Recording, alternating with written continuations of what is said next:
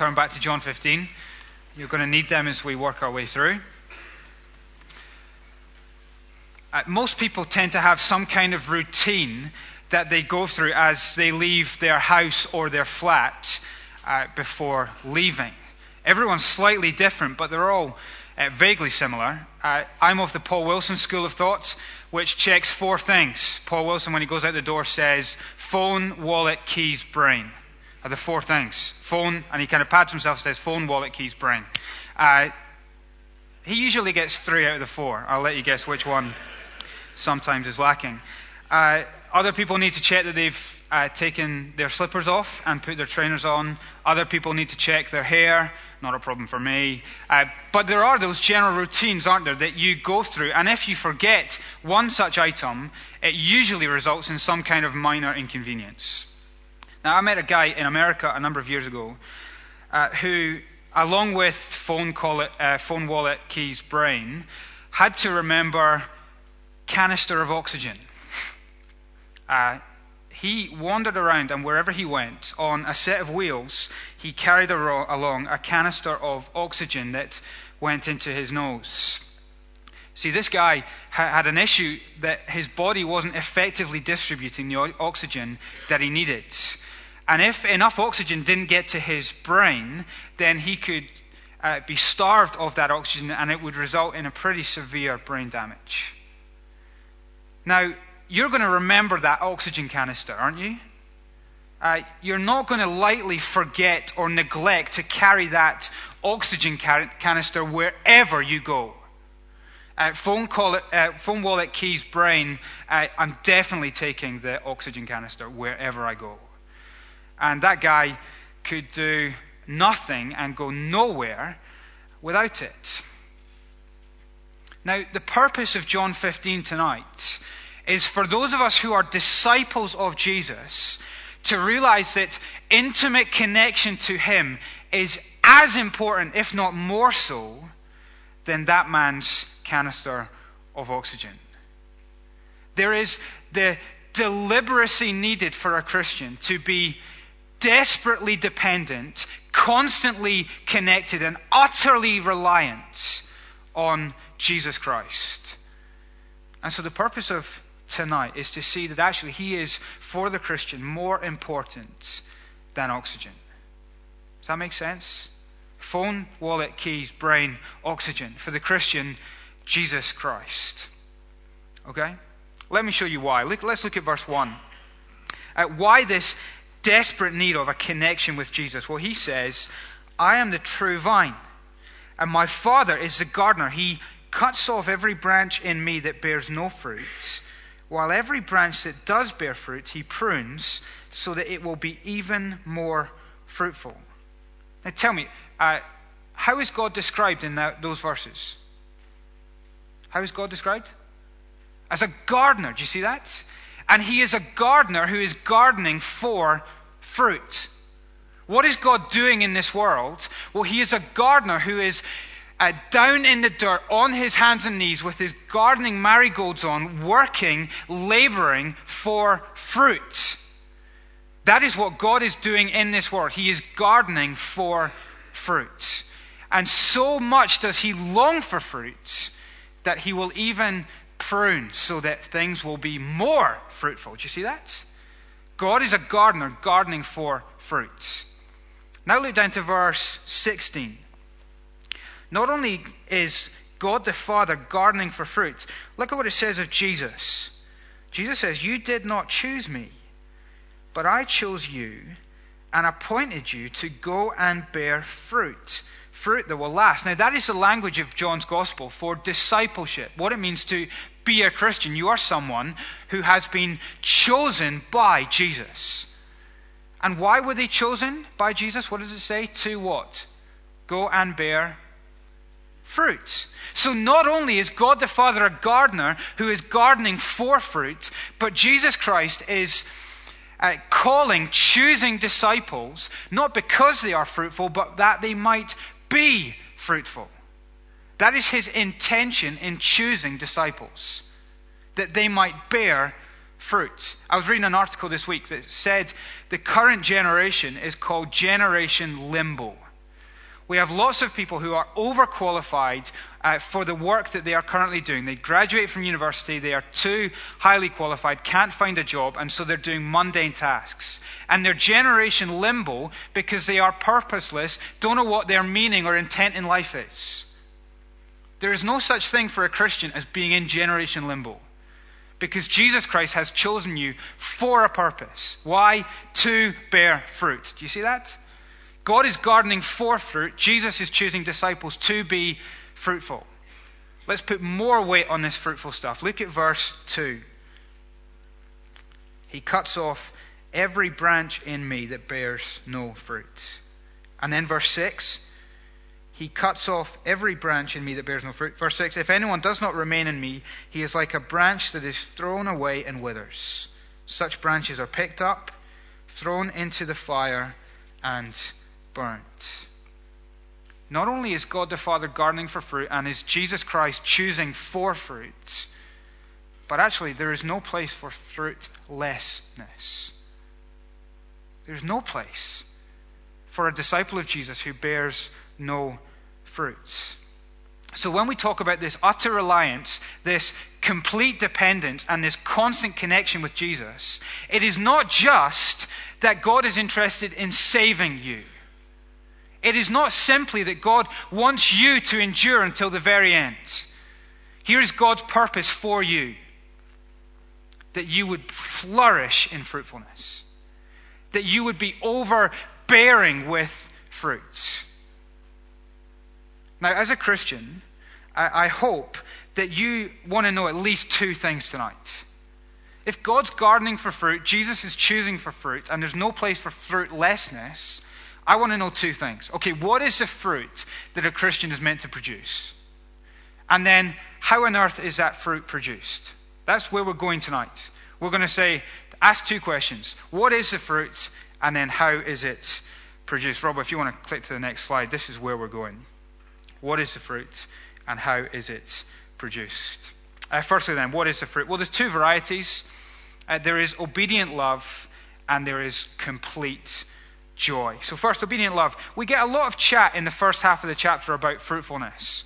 So the first half is very much fruit, about 7 times. Then all of a sudden in verse 9, Jesus starts to talk about love. And the second half of the chapter is love, love, love, love, love, love, love. Do you get it? The chapter is split into two halves. Fruit, love, love, love, love, love. Now, is that a coincidence? Are they put together for no reason? Is it a change of subject? No. The point is, the fruit is love. The love is the fruit. What is the fruit that God the Father is gardening for? It is the fruit of love. You're getting it. It's good. See that? It is obedient love. Now, that is not a surprise for us as we've been working through John's Gospel. Chapter 13, Jesus says love. Chapter 14, Jesus says love. And so in 15, he says the same thing again. The life of a disciple is to be a life of love. And that is characterized by obedience to Jesus and sacrifice for others. Read with me verse 9. Jesus says, as the Father has loved me, so I've loved you. Now remain in my love. If you obey my commands, you will remain in my love, just as I have obeyed my Father's commands and remain in his love. See, this love is to be an obedient love. Every opportunity for obedience is an opportunity to express love. You ever thought of that? How do you tell if someone loves you? They will obey your commands. Here's an interesting question. Why did God the gardener put the forbidden fruit in Eden? Ever wondered that? Why would God the gardener place that tree in the Garden of Eden and say to Adam and Eve, don't eat that fruit? You ever wondered that? Well, God had given Adam and Eve such generosity, such bounty in the Garden of Eden, given them life and the whole garden to feast on. How are Adam and Eve going to express their gratitude to the gardener? They need an opportunity to love. And so God generously gives them an opportunity to obey. So he generously places the forbidden fruit in the garden and says, don't eat that. And so even that opportunity for obedience is a generous opportunity for them to express their love. See that? What do they show by their disobedience? That they love themselves more than they love the gardener. And so they eat the fruits, and they show that they are consumed by lust and self-love rather than an obedient love for God the gardener.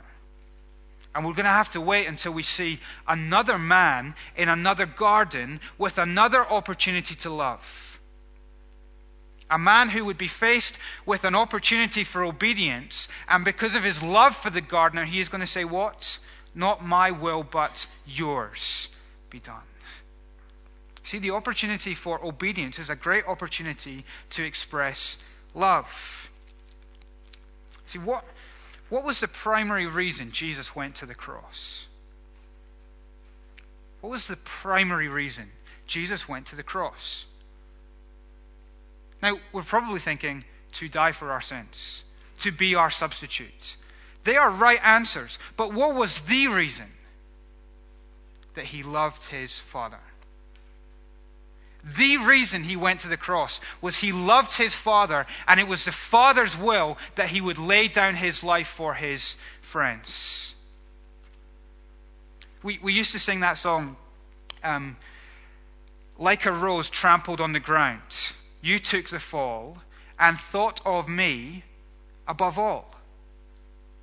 Did Jesus think of me above all when he died on the cross? No. He was thinking of his love for his Father above all. And it was that drove him to lay his life down for his friends. Amazing, obedient love for his Father displayed by Jesus. And so we have great opportunities this week to express our love to the Father. When are those opportunities for obedience going to come up for you this week? It may be that if you are a fresher, it will come in the first pub crawl. And it gets to 1 a.m. and you're offered that next drink. And right there is an opportunity for you to show your love for Christ by obeying him in that situation. It may come in the privacy of your own room with your laptop in front of you. What is obedience that expresses our love going to look like in that situation? What about the self-sacrificial love of Christ? That he laid down his life for his friends. What about when you get home from work, exhausted, and you slump down on the couch, and all of a sudden your wife pipes up and says, "Oh, can you help me with the kids?" There's the opportunity for obedience, to express our love for Christ by laying our life down for our wife. Or what about when that colleague at work who drives you insane and winds you up something chronic asks you for help?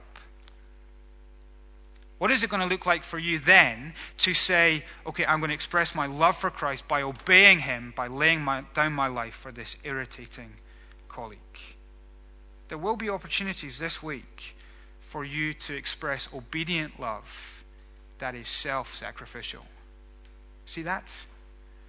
What is the second fruit then? Well, it is this complete joy. Look at verse 11. I have told you this, that my joy may be in you. See that? My joy may be in you, and that your joy may be complete. We often think of, well, what would it be like to be around Jesus? And we think, well, he would be compassionate, he would be very kind, he would be a great teacher. You ever think of it as Jesus the joyful? The man who just emanates joy constantly. He talks of my joy. See, how did Jesus endure the cross? How could Jesus endure such agony in the crucifixion? Because of the joy set before him. Because the smile of his Father outshined the darkness of Calvary. Even though he was known as a man of sorrows, familiar with suffering, he was a man of complete joy. And beneath even the screams when he was on the cross, beneath him writhing in agony, there was a confident joy that his Father was working for eternal fruit. That he was laying down his life for fruit that would last. Your eternal life. Jesus, the joyful, complete joy. See, let me speak to those of you who are in the midst of real suffering, facing suffering face to face. Here is Jesus as a man of familiar with suffering, and yet a man with complete joy. Joy because he knew, he was assured of the eternal love, the perfect love of his Father. And it's not a kind of bubbly surface smile just to show other people. It is that deep soul joy. A contentment in the gardener. A trust that the gardener is working and his motives are love. And that there are no random strokes. There are no mistakes. But he is working out of a love for you. There is the possibility through Christ to be familiar with suffering and yet have a complete joy. Because in Christ he shows us that he's loved us that much from east to west. The fruit of complete joy, secure in the purpose of the Father, delighting in the intimacy of the Son, and sure that there is perfect joy at his right hand. See, worldly joy, earthly joys, the joys that the world promises are very fleeting. And they can be stolen from us by circumstances or by relationships or by our health. They're like a flower that is picked. As soon as you pick it, it is already dying. As soon as you try and grasp at that earthly pleasure, it is already dead in your hands. There was a bunch of Americans came to work with Athol Rennie at his church plant in Leith. And one of them just went for a walk around Edinburgh. And he purposely looked in the faces of all those he passed on the street. And he's an American, so he's very positive. But he noticed that in the people's faces in Edinburgh, they were almost resigned to a dissatisfaction. Let me read you what he said. I asked him to send to me an email. He said, there was a look in people's eyes that seemed to suggest they'd just given up having hope for anything better. They seemed resigned to a lack of fulfillment. That might be you. You've tried to eat at the world's tables. You've tried to drink of the world's pleasures. But actually, you're still pretty thirsty. You're still hungry. Well, they can never satisfy. But in Jesus Christ, he is offering a complete joy that is not temporary but eternal. That is not founded in your self-lust, but is fueled by his eternal love between himself and his Father. There is something better. There is. And it is found in the love of God in Jesus Christ. We'll come back to that at the end. You see these two fruits? Obedient love and complete joy. Now the second question we want to ask is, okay, if they are the fruit that we're expected to be producing as Christians, how on earth are they produced? Where do they come from? And I almost don't want to insult your intelligence by explaining this, because it is so simple, all right? So let me just read you from verse 4 and see if you can see where this fruit comes from. Verse 4 reads, "Remain in me, and I will remain in you. No branch can bear fruit by itself. It must remain in the vine. Neither can you bear fruit unless you remain in me. I am the vine, you are the branches. If a man remains in me and I in him, he will bear much fruit. Apart from me, you can do nothing." Where does fruitfulness come from? Where does it come from? Oh, come on. Where does it come from? Jesus. Remaining in the vine. He is the source of all fruitfulness. Apart from him, you can do nothing. Now, there's flowers beneath me. If I was to pick one of those, actually, they've already been picked. They're dying. Apart from their root, they can do nothing. I've never quite understood why flowers are a romantic gift. You hand someone something that are already dead. What kind of an expression of love is that? But you see, apart from the root, they can do nothing but die. Apart from Jesus, we can do nothing. He is the source. He is the vitality. He is the vine. He is the nourishment. He is the nutrient. He is the lifeblood. Apart from him, you can do nothing. Remember the guy with the oxygen canister? Apart from him, we could do nothing. Apart from Jesus, you can do nothing. Bogo, nada. He is everything. He is your life. He is your fruit. What is the flip side? Well, to remain in Jesus means that you will be fruity. You will produce fruit. Jesus is, pardon the expression, the fruitiest of them all. And to be connected to him means that you will be fruitful. See, he was the one who perfectly displayed these attributes, these fruits. His obedient love to his Father that went even to the cross, even to sacrifice, lay down his life for his friends. And he was the one who displayed that complete joy that helped him and made him and carried him through enduring the cross. He was the seed that fell into the ground and died that it might produce many seeds. See, when you are intimately connected, you're in Jesus, you will naturally start to produce the type of fruit that he produced. In fact, you won't be able to help it. If you are looking at and admiring and taking in his obedient love and his sacrifice and his joy, you just can't help it. Let me illustrate this by picking on Martin Smith. Martin Smith came to university a couple of years ago in Edinburgh. And Martin is from Manchester. So when he turned up one of his first Sundays, he came dressed in his Mancunian Sunday best, which consisted of kind of trainers, trackies, and a hoodie. Okay? And Martin was pretty hard and fast in his mankness. Sorry, that's not dirtiness, it's Manchester-ness. And he was pretty hard and fast that he wasn't going to become like the Edinburgh University students. What was interesting, though, having been in Edinburgh and with Edinburgh people for a couple of years now, Martin turned up last Sunday wearing one of those kind of quilted jackets. And this quilted jacket even had a kind of shooting patch on the shoulder. Now, I know people in Manchester have guns, but I've never seen them with quilted jackets with shooting patches. You see, Martin spending time in Edinburgh with Edinburgh University students has taken him from Mancunian trackies to Edinburgh tweed, almost.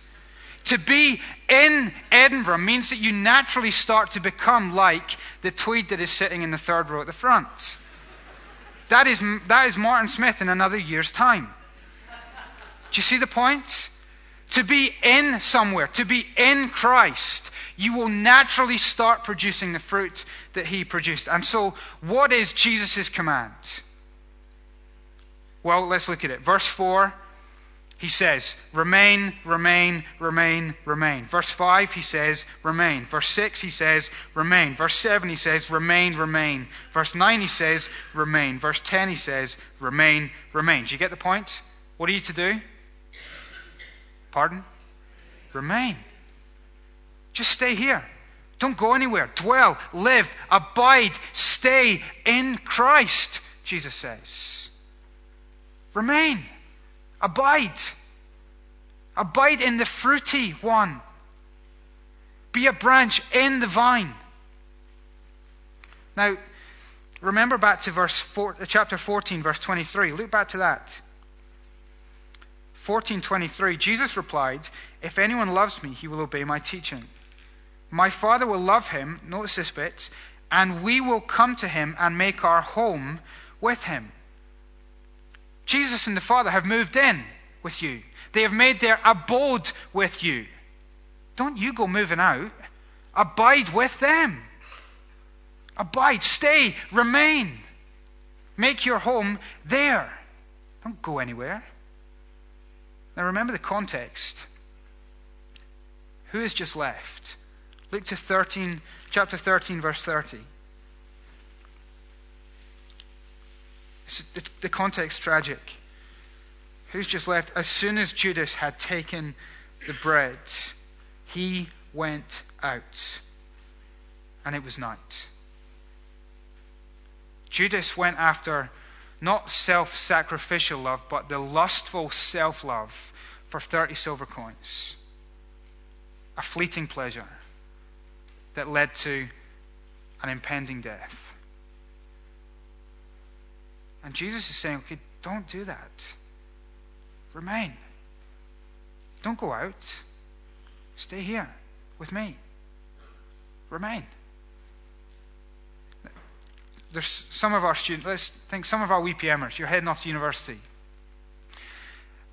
You may be thinking this is a temptation. Okay, I'm going away, so this is an opportunity to walk away from church and Jesus. This is our time where we can get away. A time to walk out into the dark, into the night, and enjoy the fleeting pleasures of the world. Please, please, please, hear the words of Jesus. Remain. Stay in him, connected to him intimately. Because apart from him, you can do nothing. Apart from him, there is no life. There is only death. He says, remain. Now, what does that look like physically? For the disciples that night, it was pretty simple. Jesus was in the room, so just keep your seats. Don't go anywhere. But what about after his cross, his resurrection, his ascension? How do we as disciples, how would they live when he is not around physically? Well, 3 very quick things that all come from the passage. 3 things. First, remain in his word. Second, talk to him in prayer. And 3, be his friend. First, remain in his word. Look at verse 7. If you remain in me, and my words remain in you. We all know what it is to have someone's voice in our head, don't we? We all know what it is to be doing something and to hear someone either whispering subtly or booming. As I thought about this week, I've noticed a couple of voices in my head. Some of you are not surprised. One of them was my granny. Whenever I'm walking down a street with someone of the opposite sex, I hear my granny saying, curbside, curbside, curbside.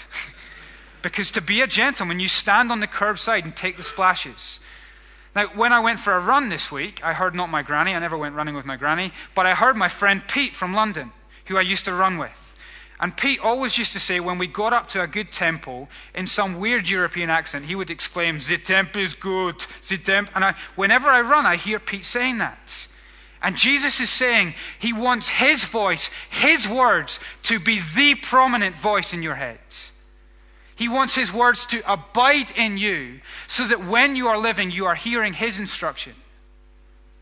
So that when you are tempted to leave, you hear him say, "No, remain in me." When you're tempted to proud self-reliance, you hear him say, "Apart from me, you can do nothing." When you're in the eye of temptation's storm, you hear him say, "If you love me, you will obey me." And when you've had a day that has been characterized by a self-love and a selfishness, you hear him say, "Greater love has no one than this, that he laid down his life for his friends." Remain in him. Cherish his word. Eat up his word. Devour his word. Make it the prominent, permanent voice in your head. So memorize Scripture. Meditate on Scripture. Devour your Bible, so that it is in you and you can remain in him by hearing his words. His word is more important than oxygen, as it helps us be that fruity, obedient, loving, complete joy Christian. Second thing, talk to him in prayer. Look at verse 7. If you remain in me and my words remain in you, ask whatever you wish and it will be given you. In verse 16 as well, flick down there. Then the Father will give you whatever you ask in my name. That's not an unconditional magic formula. There are conditions there. If you remain and if you pray in my name. His words are the words that are to dominate and direct our prayers. There's a good tip for your prayers. You read his word and you turn that word into your prayers, your petitions, your asks. And they're the prayers that he loves to answer. Maybe in the context of this passage, it is, okay, if you pray for fruitfulness, if you pray for this kind of fruit, I'll give you it. I'll give you that obedient love and that complete joy. I wonder if the lack of fruitfulness we see in our lives in our church, maybe if we don't see obedience or joy, maybe it means we're not praying. Maybe if we're not seeing fruitfulness as a church, it's because we're not abiding in Him, remaining in Him. Because those who do, He says He answers their prayers.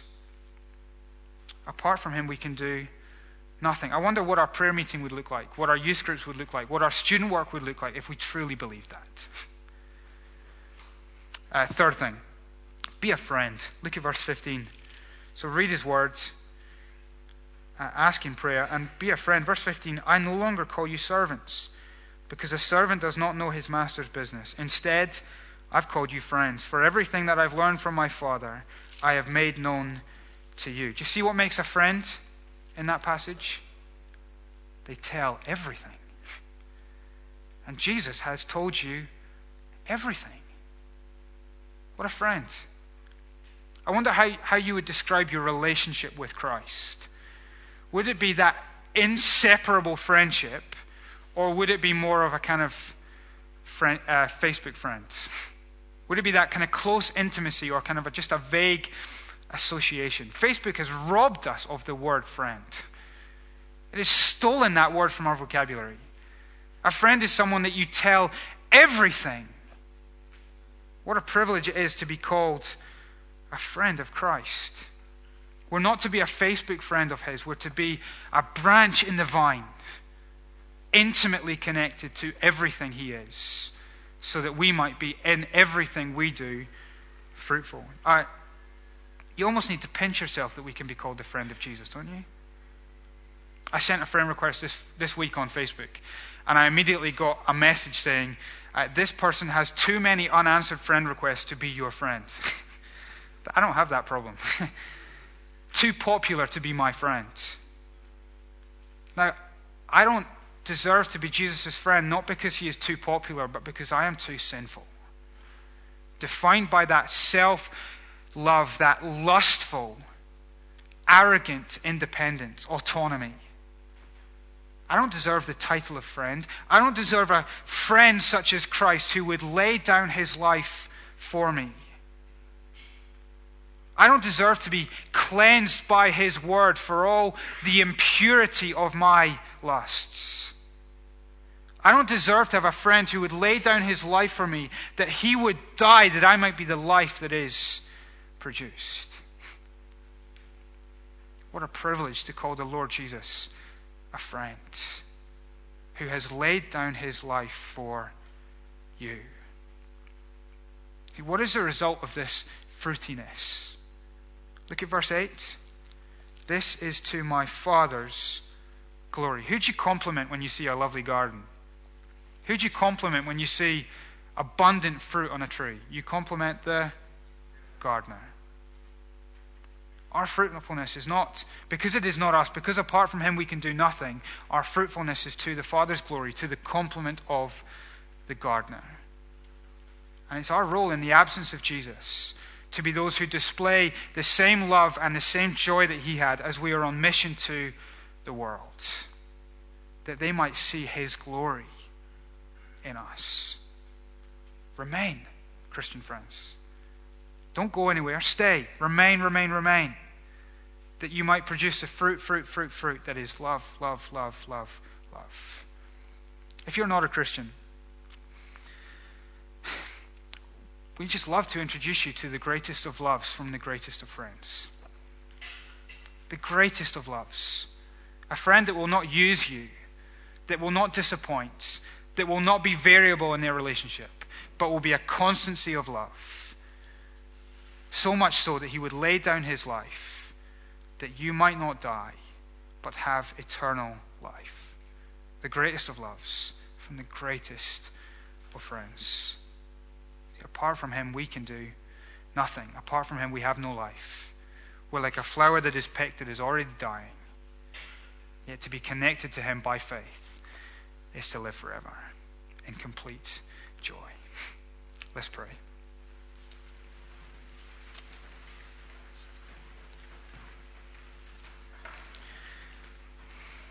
Our Father in heaven, we love the title that Jesus is the friend of sinners. We know that we do not deserve this privilege.